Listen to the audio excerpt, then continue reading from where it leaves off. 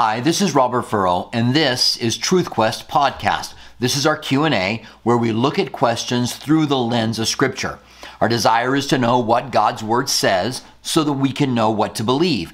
Instead of just approaching the Scriptures trying to back up what we already believe, we want to know what the truth is. We are truly on a truth quest. If you're new here with us, we want to welcome you. We get our questions from 4 different places. There's 3 of them on Facebook. One of them is Calvary Tucson, or Calvary Chapel Tucson's page. The other one is Calvary Tucson on YouTube. We are excited to be here with you guys. We hope that you guys are blessed by the time that we spend together. If you want to ask questions, you can ask questions on the Bible, on prophecy, on apologetics, really on anything, as we'll take a look at them through the lens of Scripture. If you would like to subscribe to this podcast, which gives you full-length teachings, shorter hot topics, and our Q&As, there are 4 or 5 each week. You can sign up anywhere that you get your podcast. Just search for Robert Furrow and then go ahead and click on Truth Quest and subscribe there. All right, so good to see you, Daniel. We have our first question, comes to us from a previous Q&A. What are the signs we are living in the last days? So there are several things that the Bible tells us about what the last days are going to be like. We know that there are going to be deceivers. We know there are going to be false teachers. And there's going to be a great falling away because men are heaping up for themselves teachers who will tickle their ears. When the disciples were asked by Jesus, what is the sign of your coming? When will these things be? And what is the sign of your coming? The first thing that Jesus said was that they were to be careful because many false teachers were going to go out. Listen to what it says, and I'll put it up here on the screen for you. Listen to what it says in 1 Timothy chapter 4, verse 1. Now the Spirit expressly says that in the latter days some will depart from the faith, giving heed to deceiving spirits and the doctrines of demons, speaking lies in hypocrisy, having their own conscience seared with a hot iron. There are other passages that tell us similar things. Men are going to be lovers of themselves and lovers of pleasure, and this lack of morality will be around the world. And we're seeing that today. There is a lack of morality that is around the world today, and the Bible says that that's going to be the last days. Men are also going to heap up for themselves teachers who will tickle their ears. And we're seeing that as well. The pastors, the teachers in America, and really abroad, who have the most influence, don't give the message of the gospel. They are often teaching about how to make things better. It's kind of like the power of positive thinking that's turned into sermons. And people like it because they turn it on, they hear something motivational, and they heap up for themselves teachers who will tickle their ears. And when the truth is pointed out that these guys are teaching doctrines of demons and that this is what the last days is about, oftentimes they'll push back. Well, we heard good things from them, or I was really moved by them.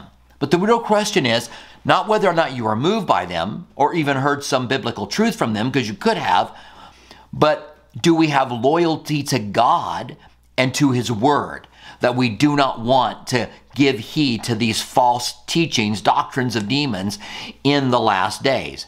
Now also there are signs in the nation of Israel.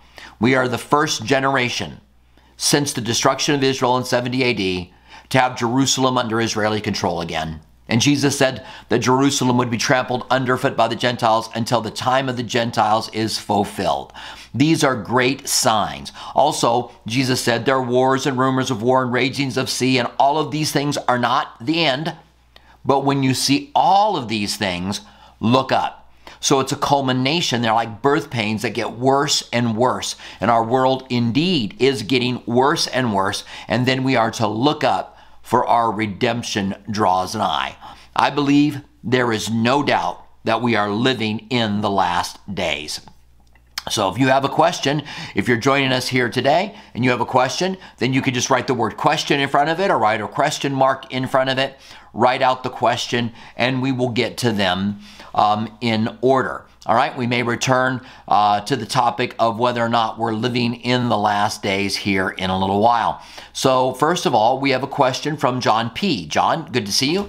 Good afternoon, Pastor Robert. I know Paul said that women should be quiet in church. I cannot find where Jesus spoke of it. Can you help? Bless you and your family during the holy season. God bless you too. And may have a great Christmas. Okay, so whatever Paul meant, I think it was 2 Timothy 2, when he said, let the women be silent in church, and I think he says that in Corinthians as well, he doesn't mean that they can't speak at all in church. Whatever was happening, whatever was going on, there's always a context. And part of hermeneutics is when you are looking at things, you got to look at them in the immediate context. You've got to look at them in the light of the context of the Bible. You want to be able to let the passage interpret itself, look at the words that are in it. And so some of the context is obviously missing because before Paul had talked about women praying in church and women prophesying in church. So if it's okay for women to prophesy in church and to pray in church, then they can talk. So when he says, I would that women would keep silent, it means something else was going on. Many people suggest that some women were being unruly and yelling across to their husbands because the women sat on one side and men sat on the other. I don't know, maybe. There's something going on. Maybe it's one particular person, or maybe it's a group of women that are causing problems and distractions. Sometimes people love to be seen. They love to distract. They distract people to themselves. And they think people are thinking that they're awesome, but in reality, they're just distracted away from what God's doing. And that might have been the case when he says for women to keep silent or to ask their husbands at home. I do know the passage where it says, I do not have a woman to have authority. That word for authority is a really interesting word. It's never used in a positive sense. It's never used in this Greek word for authority. It's never used to talk about the authority that a man has. I think that he could say, I would that no one would have that kind of authority. He wants us to be servants of one another, submitting to one another. That's what God desires and God wants. So it depends on, John, if you are an egalitarian or a complementarian. So an egalitarian is someone who believes that women and men have more equal roles, and that what was happening in the biblical times was culture, and that complementarianism is the belief that God established the role, women being equal with men, but having a different role than the husband does, and that God honors when there is the proper roles that are being taken.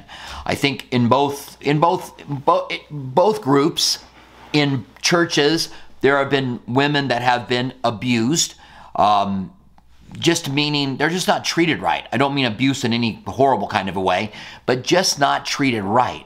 God wants us to treat everybody with love and respect, to listen to everyone. And I think when we put all the passages in the Bible together about a woman's role in the Bible, we can see that it's not that they are not supposed to pray in church or even be in some kind of a spiritual leadership, because they could be.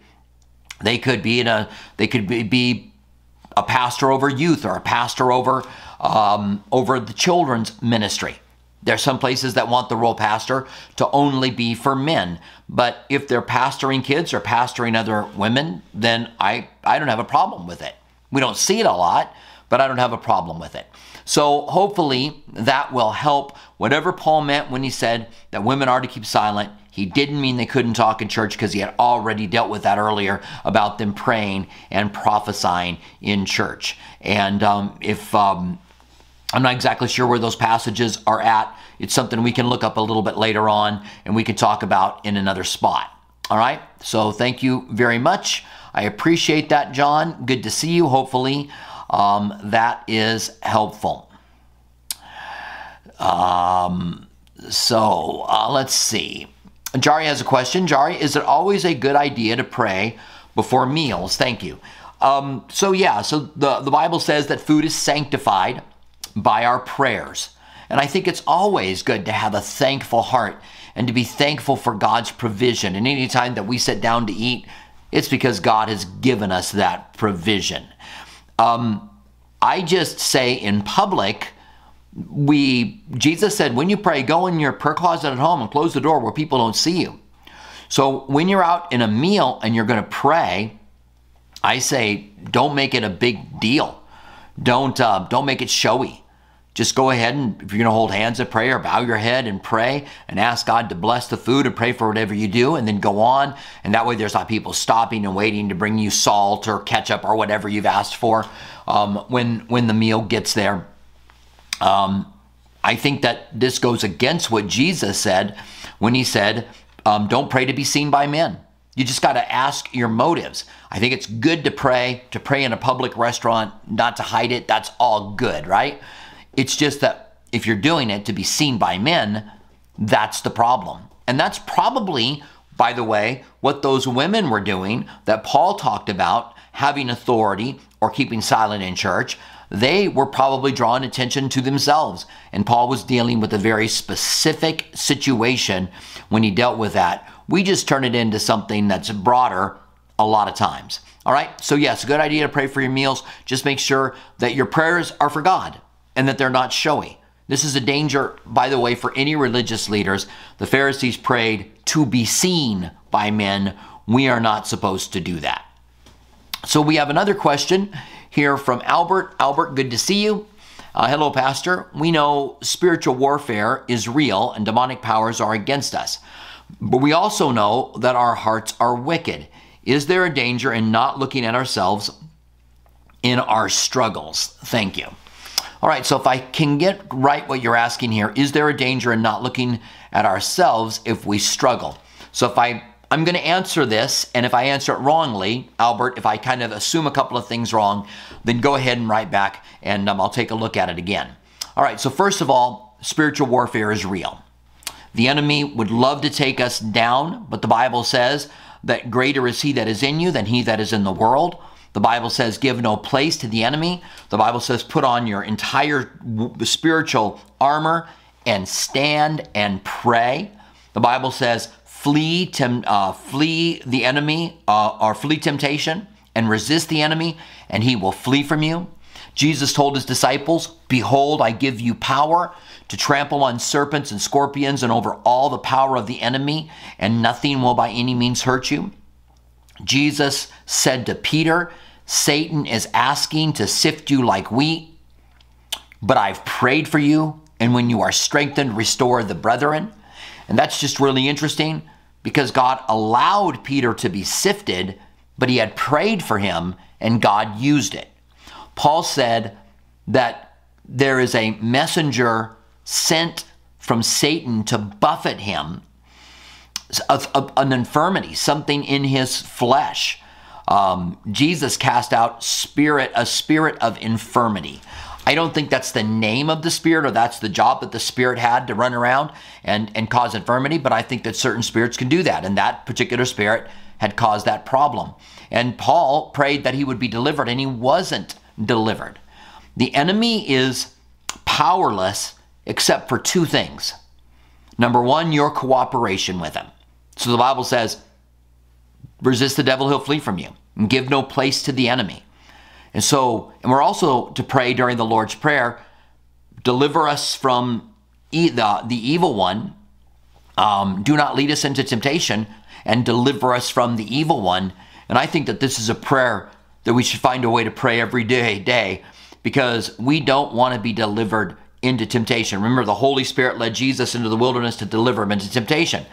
The Holy Spirit wanted Jesus to win, which he did, and God sometimes will lead us to where something can turn into a temptation, but God has it for a very different reason.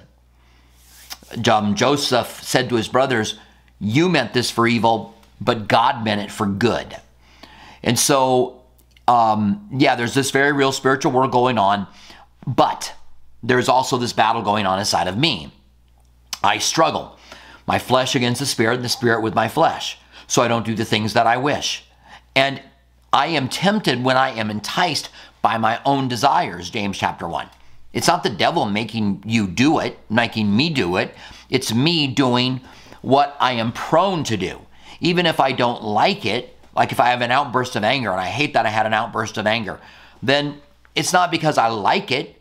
It's because I have that weakness and I need God's strength.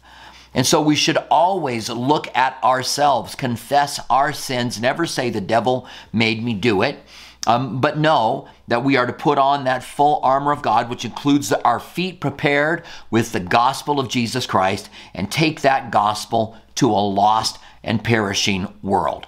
I think that spiritual warfare is very real. I just think most Christians, a lot of Christians, especially those that focus on spiritual warfare, take it too far. They give the enemy too much power. They make everything about spiritual warfare instead of looking how the Bible says that we ought to take care of things. 1 John tells us that if we are in Christ, we do not sin, and the evil one cannot touch us. Now, two things there. If we're with Christ, we don't sin. Well, earlier it said that if you say you have no sin, you're a liar. So we know that that's practicing sin, and the evil one cannot touch us. And so we stand fast in where we're supposed to stand fast in, put on our armor, and if you feel like there's some kind of a spiritual battle that's taking place around you, then put that armor on and stand fast and firm with Christ. All right, thank you, Albert. I hope that's helpful. Like I said, if I didn't answer your question, because the way that I read it is, we know that the spiritual warfare is real, demonic powers are against us, but also our heart is wicked, right? And they connect, they use that. Is there a danger of not looking at ourselves in our struggles? And yes, there very much is. You know, the devil made me do it. It's not me that has this problem. It's the devil that made me do it. That's always a problem. All right. So I think I got that, Albert. Good to see you guys. Appreciate you being here today. If you have a question, then you can write the word question out, and then you can put your question in. Read it a couple of times before you submit it to make sure that it makes sense, and then go ahead and submit it. All right. So here's a question from Daniel. Daniel's our moderator at the church. Daniel says, our moderator on this, he also works at the church, but Daniel says, hypothetically, if Pastor Paul Longquest were to step down and a qualified woman wanted to be the new worship leader, pastor over the worship team, would you approve it? Thank you very much, Daniel. I appreciate that. Yes, we have women worship leaders now that lead worship on their own. And I would not hesitate to have a woman who is a director over the worship teams, especially if she's extremely organized and she comes alongside of us to help us out. I don't know that I would call her a pastor, though, Daniel. That might be the only thing that I would call her a director, probably the director of worship, rather than a pastor, even though she might fulfill that role with children or women in another position within the church. I just find the term causes some people problems. And because this causes some people problems, then I would rather just have her be our worship leader. And I have no problem with that. I don't have a problem. We had a Sunday school teacher, a Sunday school director who was a woman. She went and organized men who were Sunday school teachers who were under her authority as she was putting those things together. We had a guy come to us one time and said, I'm not going to be under the authority of a woman. Woman, I'm not going to work in that Sunday school. We were like, okay, that's fine. I don't think that the Bible disqualifies women from being in leadership. I believe that the role of a senior pastor is the role of a man. That's God's role. We are complementarian, believing that God brings men and women together to complete one another. And remember, we're to submit to one another. And as a pastor and a leader of a church, when we have a staff meeting and we get input from a woman, I don't think any differently of that input than I do of a man. That input could be even better. If you're married and you don't listen to what your wife says, especially in the area of her strengths, then there's something really foolish going on. So yes, Daniel, thank you. I would have a woman director of worship. I would have her leading worship teams. I would have her leading all of worship and having all the other worship teams being under that direction. All right, so we have a question from Annika. Annika, good to see you. Annika says, Ecclesiastes often sounds very depressing. Do you know what was going on in Solomon's life when he wrote the book? Yeah, I think that I do. So I think Solomon had everything. He had wealth. He had wives, right? Up to 300 of them. He could bring in court jesters. He built buildings. He had projects like gardens. He did all kinds of things. And I think that he came to the place where he realized, I have everything, and it really means nothing. And that's what the book of Ecclesiastes is about. That there is no value even in building things or accomplishing things or being rich or trying to accumulate money. We often as a people are trying to get to a certain place. We want to get somewhere that we think if I get there, I'm going to be satisfied and I'm going to be fulfilled. When in reality, you won't be. The only thing that can really satisfy you and fulfill you is a genuine relationship with Jesus Christ. And I think that that's the end of the book of Ecclesiastes. What is the end then, he says? Serve God while you're young. Why wait until you're trying to accumulate everything? But serve him while you're young. We also know that Solomon made a lot of mistakes. He was not supposed to accumulate women, but he did. That's a mistake. That would cause him to not be fulfilled and satisfied because he's living outside of the realm that God has for him. He accumulated wealth, which again, I think was something kings were not supposed to do. Horses, not wealth. I'm sorry, not wealth. Well, God gave him the wealth. It was horses. He accumulated horses, something God didn't want them to put their trust in, horses, but to put their trust in the living God. And I think that wherever we are disobedient, it can lead to places in our lives that lack contentment. And when we say to God, I surrender everything to you, and I want to live for you with everything that I have, that's where I believe that God intercedes. And it doesn't mean that we won't have struggles and difficulties, but I think that that's part of what we find going on in the life of Solomon as he writes about it. He had it all. And he also went for sinful areas and had all kinds of sinful things, but came up in the end and said, vanity, vanity, they're all vanity. They all don't mean anything in the end.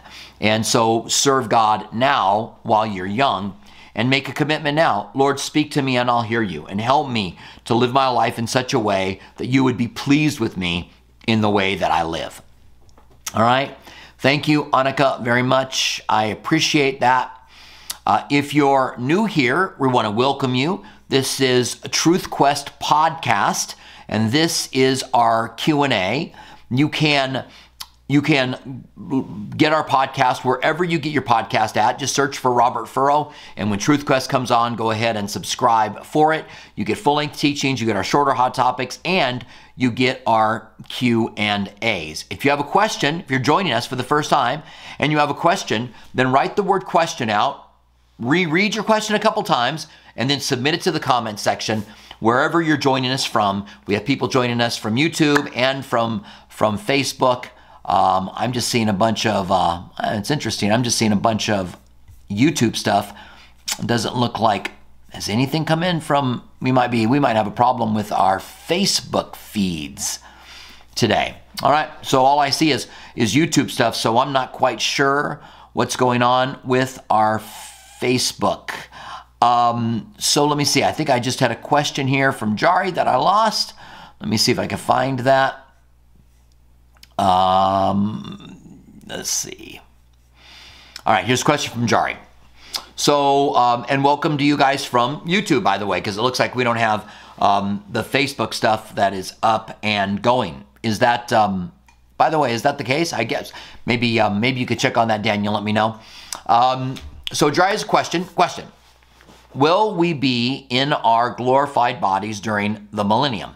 Or will we be like angels the people won't see us until we are all in the new heaven and new earth. Thank you. No, we will have our glorified bodies, and we will be ruling and reigning together with him during that millennium. And Israel will be serving and worshiping God and fulfilling all the Old Testament passages on the nation of Israel worshiping and fulfilling the living God. But at the resurrection, which happens first of all, there's a first and a second resurrection. The first resurrection is all of those who are resurrected to life. The second resurrection is the resurrection of the condemned, or the second death it's been compared to. And whether or not you're resurrected during the rapture of the church, which is a resurrection, or after the rapture of the church, which has a resurrection as well, which then it's called, this is the second, or the first rapture, which includes Jesus. It's the first resurrection. It says after the tribulation period. Jesus is part of that resurrection. We're part of that resurrection. Everybody that is resurrected during the tribulation is part of it. And we rule and we reign with him. And then finally at the end of the millennium, there's the second death, or the resurrection of everyone else, when everyone else is judged. All right? So we want to be a part, and the Bible says, blessed are those who are part of the first resurrection. By the way, if you think the fact that it says after the tribulation period that there's a resurrection, and that's called the first resurrection, that there's not a resurrection before that in the tribulation or Jesus being resurrected, that's wrong. It's all of that as a part of the first resurrection. It's those that are resurrected to life. These are the ones who are part of this first resurrection. All right, so thank you very much, Jari. I appreciate your question. It's good to have you guys here with us today as we take time to look at questions through the lens of Scripture. So it's good to see you guys. I see a lot of stuff going on here. We have a question from JG. It does look like we only have YouTube going right now as far as the comment section here. I wonder if there's all comments favorites. I'm going to go to all comments, just trying to see if I can change it up or not. All right, so we have a question from JG. And JG says, does God care about our salvation, but not what happens of our lives? All right, so I do see some Facebook comments coming in now. Could it be that we had all of our comments to start with from YouTube and we just got some Facebook ones now? All right, well, anyway, if that's the case, wow. All right, so does God care about our salvation, but not about what's happening, I'm going to say, in our lives? JG. No, God cares very much about what's happening with your life. The Bible says, sow to the Spirit, and from the Spirit you'll reap life. Put on your armor and stand fast and take the gospel to people around the world. You're the light of the world. You're the salt of the earth. We've been given the keys to the kingdom, and the gates of hell will not prevail against us.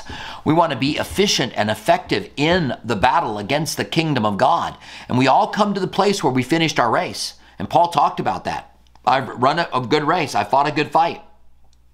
Paul talked about fighting not as though you are beating the air.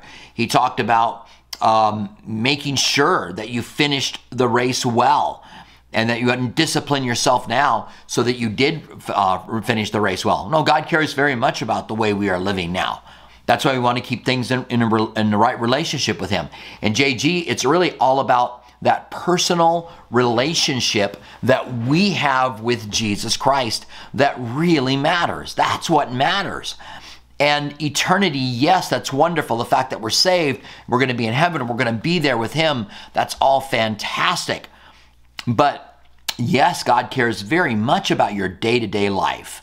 Walking with you, knowing you, loving you, dining with you, having that close, intimate relationship with you, you being in love with God. It's part of what we do as Christians. Remember the church at Ephesus that left their first love? He said, remember, return and repent, or I'm going to remove your candlestick from among you. So God cares very, very much about what it is that we do from a day-to-day basis, but also desires that all would be saved and all would come to the knowledge of the truth. That's God. He desires that everybody would get saved and everyone would come to the knowledge of the truth. All right? Thank you, JG. I appreciate that question. We have another question that comes in from Facebook. How about that? I'm not sure how to pronounce your name. Arlesia, I think. Something along those lines. Sorry if I butchered your name. Question, how can you tell a pastor that you can't bring a person to church when they say Christ didn't die for everyone? Okay, so let me go back and look at this here. How can you tell a pastor that you can't bring a person to church when they say Christ didn't die for everyone? I think you probably just say that. Just be as honest with them as you can. Listen, Jesus died once for all. That's what the Bible says. That means that the provision of his salvation that was made available on the cross was for everyone who would receive him. Now, I don't know what your pastor's saying. I don't know if he's saying Jesus didn't die for everybody, like Reformed, limited atonement. There's some people who can't be saved. God chose them as fodder for hell. God chose them as vessels of dishonor, and they cannot be chosen as vessels of light. And so Jesus didn't die for everyone. If he's saying that, then biblically, I believe that's wrong. I believe that there is not limited atonement. God chose that people would believe to be saved. That's how God chose it. You have to believe and receive him to be saved.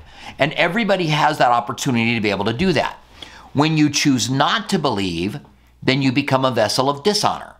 Now you might say, well, I want to work my way into salvation, or I want to do good things for God to be able to be saved. Doesn't matter. Now, if that's how you are trying to be saved, by going to church, by doing good works, by being baptized, by speaking in tongues, you think that you're saved by doing those things, then you are now a vessel of dishonor. And who are you to say against the potter who he can make clay how he wants to make it? If God wants to make believing the way people get into heaven, and some people try to separate Romans chapter 9 from Romans chapter 10, if we believe and confess with our mouth that God raised him from the dead, you will be saved. And they try to say it's just God randomly choosing individuals when the Bible says, choose you this day whom you will serve. Now, I'm not saying there's not tension in the Bible when it comes to God drawing and God calling and people getting saved. I do believe there's tension there, but I don't believe that Christ didn't die for everyone. I believe he died once for all. That's what the Bible says. Now, if you want to say the person who rejects and dies and ends up separated from God for all eternity, that Jesus didn't die for that person, I would even say that's wrong, because he did die for them. Had they received him, then his death was sufficient for every person that's ever been born. And so if there's a person that doesn't want to go to this church because the guy says that Jesus didn't die for the sins of everybody, then I would just go to him and tell him. Doesn't mean he's going to change what he believes about what he believes, but it means that he knows. And if somebody comes to me and says, I have a friend of mine who says he won't come back to the church because you teach the rapture. Well, all right, I'm sorry, but I'm going to continue to give the full counsel of God. And I'm not going to deny passages because someone gets offended. That pastor would be a hireling.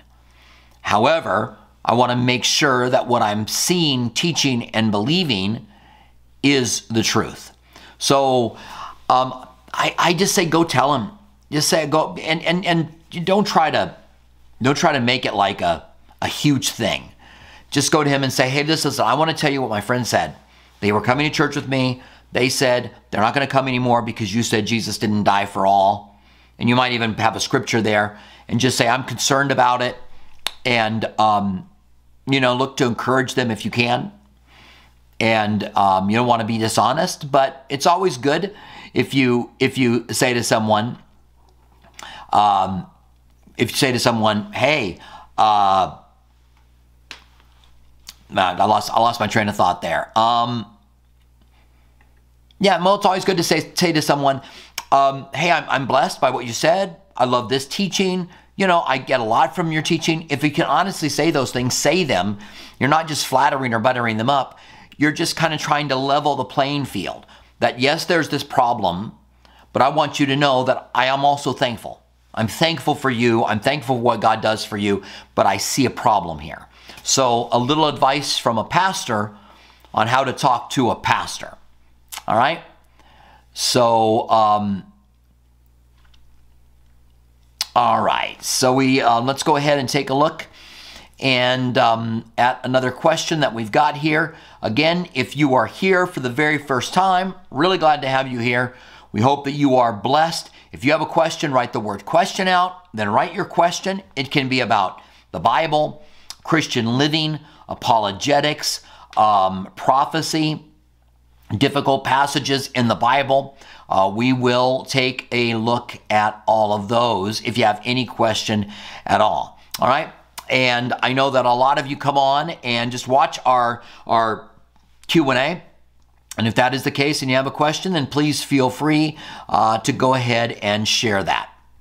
So I'm going to go to another question that we have prepared, which says, why are Jesus and Satan both referred to as the morning star? And I was hoping, and I may do it anyway, I may start with this so I can take a look at these passages that talk about Jesus and Lucifer being the morning star. I'm pretty sure I can find the one that talks about Lucifer. And let me get there. It's Isaiah 14, I think verse 12. And that's going to be enough to really help us. I think it's in 1 Peter where we're told, until the morning star, Jesus being the morning star, rises in your heart. So Jesus is the morning star. Now the morning star is Venus. That's the first star that you see in the sky is Venus. So when Jesus is called the morning star that rises in our hearts, it's just talking about the star that rises for us. Satan, we know, wanted to exalt his throne above the throne of God. He wanted to become like God. He wanted to be God. And so and let me go ahead and put this on the screen for you here. So here it says, this is talking about Satan. Verse 13, for you have said in your heart, I will ascend in heaven. I will exalt my throne above the stars of God. I will sit on the mount of the congregation. On the farthest sides of the north, I will ascend to the heights of the clouds. I will be like the Most High, but you shall be brought down to Sheol, to the lower depths, the lowest depths of the pit, those who gaze at you. All right, so I did not find the passage that I wanted there. Let me see if I can just look here. There we go. It is verse 12. I was right about it being verse 12. I just didn't get verse 12 read. Okay, so here's verse 12. The fall of Lucifer. The word Lucifer is the word for Venus. I think it's the Latin word for Venus. That's what I was hesitating on. I think it's the Latin word for Venus, is Lucifer. So Lucifer, the arch enemy, the dragon of old, the serpent of old, the dragon, is not Lucifer. That's not his name. Here where it says, how you are fallen from heaven, O Lucifer, son of the morning. So that's O morning star, son of the morning. How you are cut down to the ground, you who are weakened. So Isaiah doesn't call him Lucifer. That's the King James Bible made the mistake of translating morning star into Lucifer. And that's where they think they get his name from, which is really funny to me that all these people are doing things to Lucifer and Lucifer isn't really his name. We don't know the name of the archenemy, and that might indeed be by design, but God's mocking him. He wanted to exalt his throne above God's throne. How you've fallen from heaven, O morning star. So Lucifer was never the morning star. Jesus is. Lucifer wanted to be the morning star. And because he wanted to be the morning star, then God mocks him because he tried to exalt himself, but in trying to exalt himself, he fell down to the ground, all of the way down to the ground. So, let's see. I'm going to go ahead and we have looks like we have a clarification here. Let me go ahead and get us back to our main screen, by the way. All right. And looks like we might have a clarification here. Let me see. Make sure we're right with the word question or a question mark in front of it. All right, yeah. So we have another question here from JG. JG says, sorry, Pastor Robert, I was asking specifically, does God care about our salvation but not our personal happiness in this life? Thanks. All right. Sorry, JG. Sometimes it's hard from a question, and you got to make some leaps that are there. I'm not going to say God doesn't care about your happiness. Jesus said that he wanted his joy to be in us and our joy to be full. I see happiness as very shallow and joy as very deep. Happiness depends on circumstances, and there are certain things that God does in our lives which makes us happy because God's moving in our lives. But I think that what God cares more about now is your joy, your character, that God's even taking you through difficulties and hardships and trials that might destroy your happiness because God's doing something through them. So yes, God cares about our salvation, and God cares about your character and your development as you serve and follow him. And so God might allow you to go through a dark period in your life or a difficulty or a tough time because God's speaking to you or God wants to do something in your life. All right? So yeah, I'm not so sure God's too worried about our happiness. Although imagine when we're in heaven, we will have fullness of joy. It'll be something much more deep and much more profound than just happiness. All right? So we have another question from Annika.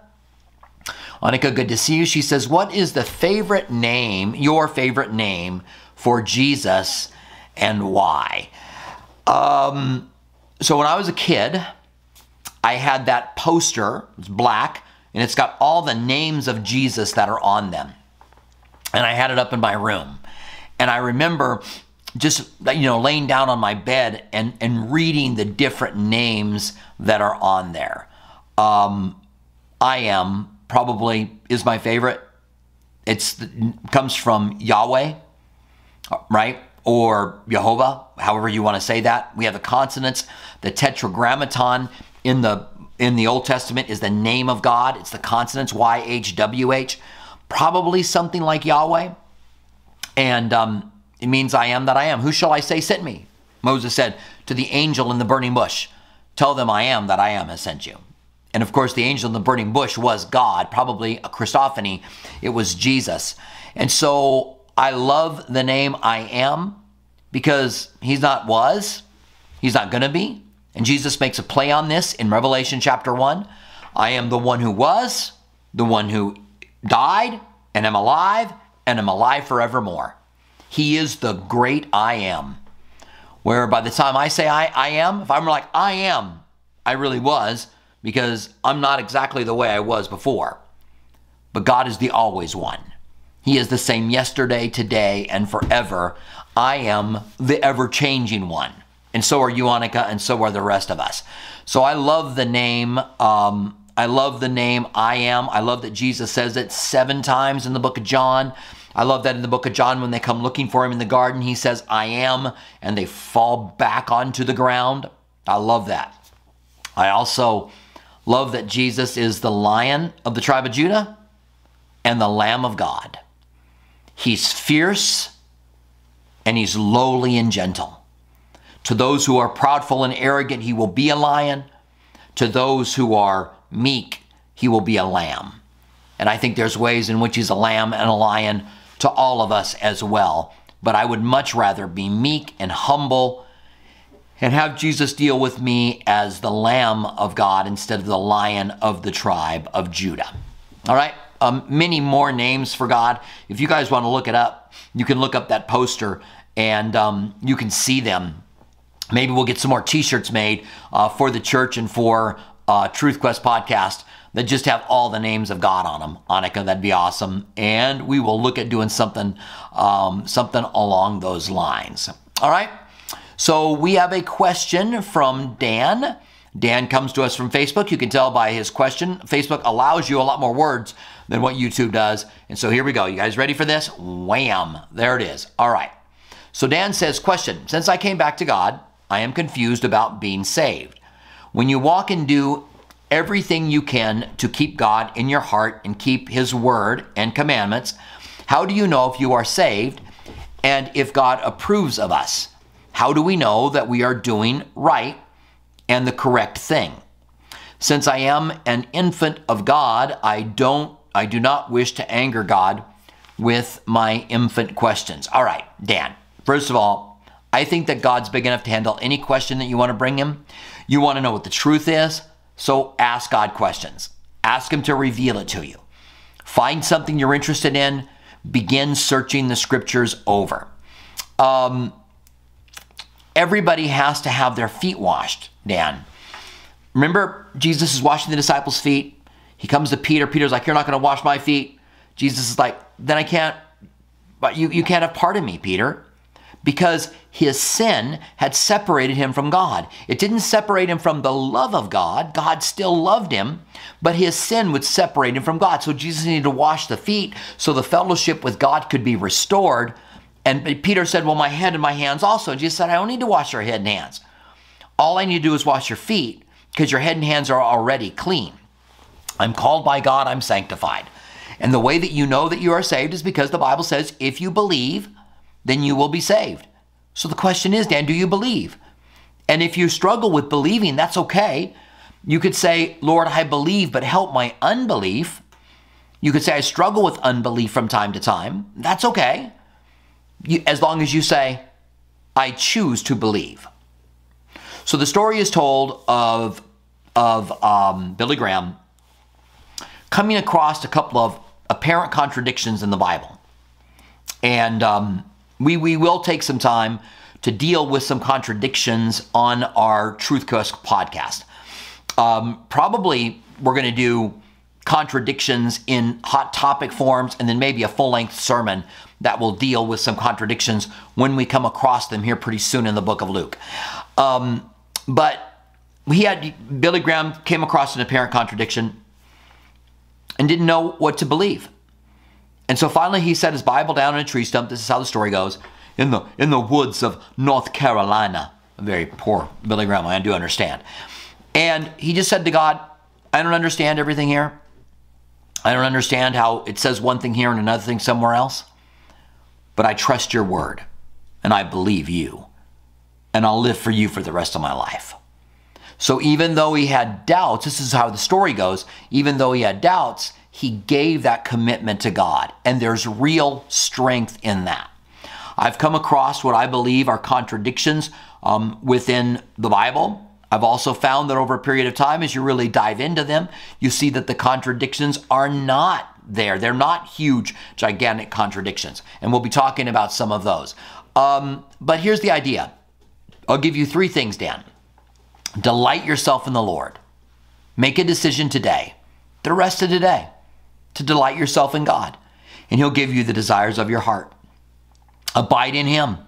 Let his word abide in you, and he'll give you the desires of your heart, whatever you ask for. Walk in the Spirit, and you will not fulfill the lust of the flesh. Just walk in the Spirit, delight in God, abide in Christ, let his word abide in you, and you're going to be right with God. And it's okay to say daily, Lord, I'm sorry. I want to be right. I want to be sincere. I want to be faithful. I don't want to be pretend. All of that is good, okay? So hopefully that answers your question. And it's okay to be young in the Lord, all right? You're going to grow, and I may have more faith in you, Dan, in realizing I need to grow. I'm a baby. I need to grow, than someone that's been a Christian for a couple of months and thinks they know everything, and you do run into that. All right? There's definitely people who do that. And I just say, take your time. Learn what you can learn. Live for the Lord. Serve him wholeheartedly as you live for him. Delight yourself in the Lord, and he will give you the desires of your heart. All right? So, let's see. Looks like we've got some King James only conversations going on here. It is the King James that calls him Lucifer, by the way. Okay, so we have another question here from Kimberly. Kimberly says, why do you prefer the New King James Version of the Bible? All right, well, thank you very much for your question. Part of it for the New King James is it is the Bible that I have always used. When I started studying the Bible, Pastor Chuck Smith had cassettes out, and I got them through Hosanna Library. This is way back in the 70s, and I would listen to cassette tapes, and I would read through the Bible with him. He had New King James, I used New King James. As I continued on, started teaching junior high, started teaching high school, and then started teaching in church, I just continued to use the New King James because that's what I've learned it from. That's what I've memorized most of the scriptures from. I believe the other versions can be helpful, especially when you can compare and contrast them. I also believe that other manuscripts are helpful, that we can look and compare and contrast manuscripts. The Bible says that God has preserved his word from generation to generation, and I believe that God's doing that today. I do like the ESV. I like the NASB. I saw some conversations about the King James. The King James is okay. It's sometimes so old that it's hard to really grasp and hard for people to really, grab a hold of it and understand it completely. And so it might not be my favorite Bible for someone who's just starting out. After a while, if you like the way that it reads and you love it, then yeah, go ahead and read it. I don't think it's different than any other translation of the Bible. I do understand they go back to certain manuscripts that were available in 1611 and certain manuscripts that are available today, and believing that the manuscripts that were available in 1611 are somehow ordained by God. I just think that the New King James goes too far with that. And we can talk about that if any of you guys have any questions. All right, so we have a question again from Daniel, and Daniel is asking for Thomas. How do I remove things from my children? How do I remove things from my children that at one point they were allowed to do, but because of our crazy society, they're not, without creating bitterness in their hearts? All right, Thomas, thank you very much for your question. And I'm not sure what you're talking about with our crazy society. I'm trying to think of something they were allowed to do and not be allowed to do now because of that. I wish I had a little bit more detail. I could be helpful. That could be helpful. But, the Bible talks about us not provoking our children to wrath. And so I think it's really important for us to communicate with them, to let them know why we're doing what we're doing, and hopefully they won't get bitter. Your desire is to prepare your children now so that when they're adults, they can make adult decisions that will be good for them. That's your heart and your desire. And Daniel, if you wanted to give an example of what he might be talking about, or if Thomas wants to, just write a word question in there, then I'll take a look at that. But as an adult, you just need to make some decisions. Tell your kids you love them a lot. Let them know that. Let them know why something is bad if it's appropriate, right? Because sometimes there are things that are not appropriate to be able to tell children. But you can be as forthright as you feel comfortable being with them about why there are certain things in the world now that they cannot do. All right? So if you can give me a little bit more detail, I think that we might be able to help you out a little more. All right? So let's see. Someone's talking about a dumb question. I didn't see one. I didn't, unless I missed one. All right. All right. So I'm going to go ahead and look here for a few more questions. We're coming near the end of the podcast now. If you're here, first of all, for the very first time, really glad you're here. This is Truth Quest Podcast. Our desire, and this is our Q&A, our desire is to look at questions through the lens of Scripture, that we might know what the Bible says and why we believe what we end up believing. All right? So I'm just, a lot of conversation here. Love the platform. So we have another question from Joe Ellen. All right? And Joe Ellen says, can you help me understand what is meant by Matthew 22:14 and 2 Peter 3:9? I'm having a hard time understanding. He wants all to come, but then speaks in parables so all don't understand. Thank you. Blessings and Merry Christmas to you and yours. All right, so let's talk about parables. So he spoke in parables to the crowds at a certain point in his ministry. When he started his ministry, he spoke plainly, just taught plainly. But at a certain point, he only spoke to the crowds in parables because Isaiah said, in hearing they would not hear, and seeing they would not see, and they wouldn't understand. God wants you, if you are ready to seek him and really seeking him, to find him. It rewards those who diligently seek him. And if you seek God, you will find him when you search for him with all of your heart. And so God has given parables to us for us to be able to understand, to grasp and to understand and to follow and believe if we're on the inside. If we're on the outside and we're not really all that interested, we don't really want to dive into what it says or figure it out, then it doesn't really speak to us. And I think that's okay with God. God's looking for those. He's not going to reveal himself to passive seekers. He's revealing himself to diligent seekers. So I'm looking up Matthew 22:14. I want to just make sure I've got a reference here for what you're talking about. All right. So, for many are called, but few are chosen. Okay, question. Can you help me understand what it meant by, okay, many are called, few are chosen. 2 Peter 3, I'm having a hard time. So 2 Peter 3:9. Let me go to 2 Peter 3:9 and see what that one says.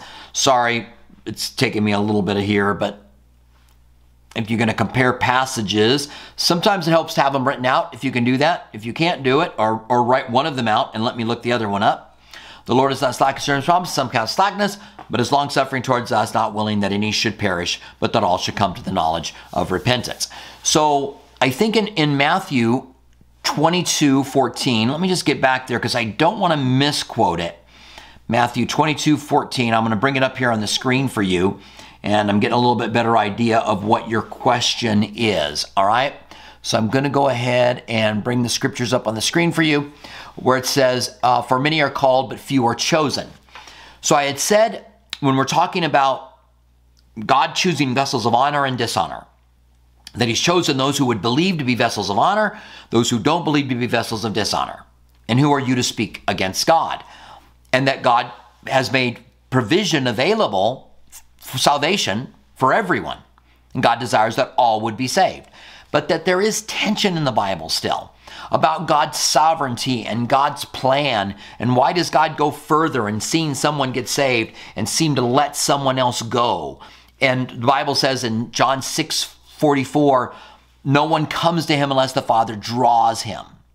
So God calls a lot of people, but not all of them are chosen. You are chosen, you are chosen when you receive Jesus as your Savior, and then he chooses you. In other words, being saved is like a marriage. You both get an opportunity. Both people in a marriage have to say, I do. And so with God, he has to choose you. You have not chosen me, but I've chosen you. And God called us. But you have to call him and choose him. And I'm not going to pretend like there's not tension in the Bible with it. There is, but I do believe as we sit down and look at all of them that we can clearly see that God gives everyone a legitimate choice. We all have choices. We may be prone to certain things or certain kinds of sins, but we all have choices on the way that we are to live and the certain things that we're going to live for. All right, so I'm going to bring in one more question here, and then we are going to call it a day.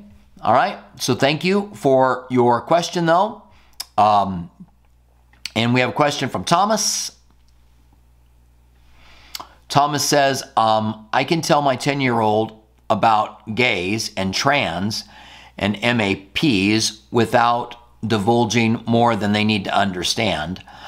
Why take away Netflix because of, we took away Netflix because of, yeah, all right, infiltration. Okay, I understand, Thomas. Yeah, so I don't know how old your boys are, or how old your children are, that's the only thing I'm missing, but I'm going to say they're probably old enough to be able to understand these things. So yeah, I can understand why you would take those away. Our Heavenly Father disciplines us, and we love Him. And so letting our kids know, look, I love you, and I just don't want you to have access to this right now. I want you to have good influences. Let them know it's because you love them. And I think that that will be helpful. I have some experience with this because I was a youth pastor for a while. Now, this is a long time ago, long before Netflix, but there were certain things that parents didn't want their kids involved in, and kids would be upset because of it. And maybe even back in the 70s and the early 80s when I was a youth pastor, there was a little bit more legalism going on, and encouraging kids to be respectful, to love their parents, to know their parents have their best in mind, and that there's a point of obedience that has a blessing to it. You are blessed when you obey your father and mother.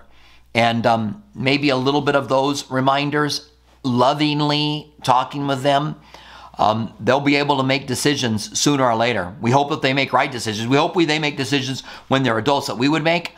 But I have 3 adult kids, and I can tell you that that's not always the case. All right? So Thomas, thank you very much for your question here.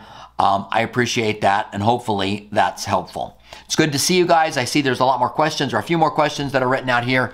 I'll take a look a little bit later on and make opening slides with them, or you can re-ask those questions in future Q&As. It's been good spending the last hour with you. I hope you have a great day. Stay close to Jesus, love God's Word, study God's Word, find things you're interested in, and then pour into God's Word. If you're interested in heaven, if you're interested in spiritual warfare, the real biblical truth of it, then dive into those things yourself. Go ahead and make a notebook. Begin to look up the details on your own. Take things you're interested in. Really fall in love with God's Word. All right? Stay close to Jesus. God bless you guys. I'm going to go ahead and sign out. We have a service in 2 hours, by the way. We're going to be talking about one of the most misunderstood parables interpreted. It's the unjust steward, and what we can learn from that in our study tonight.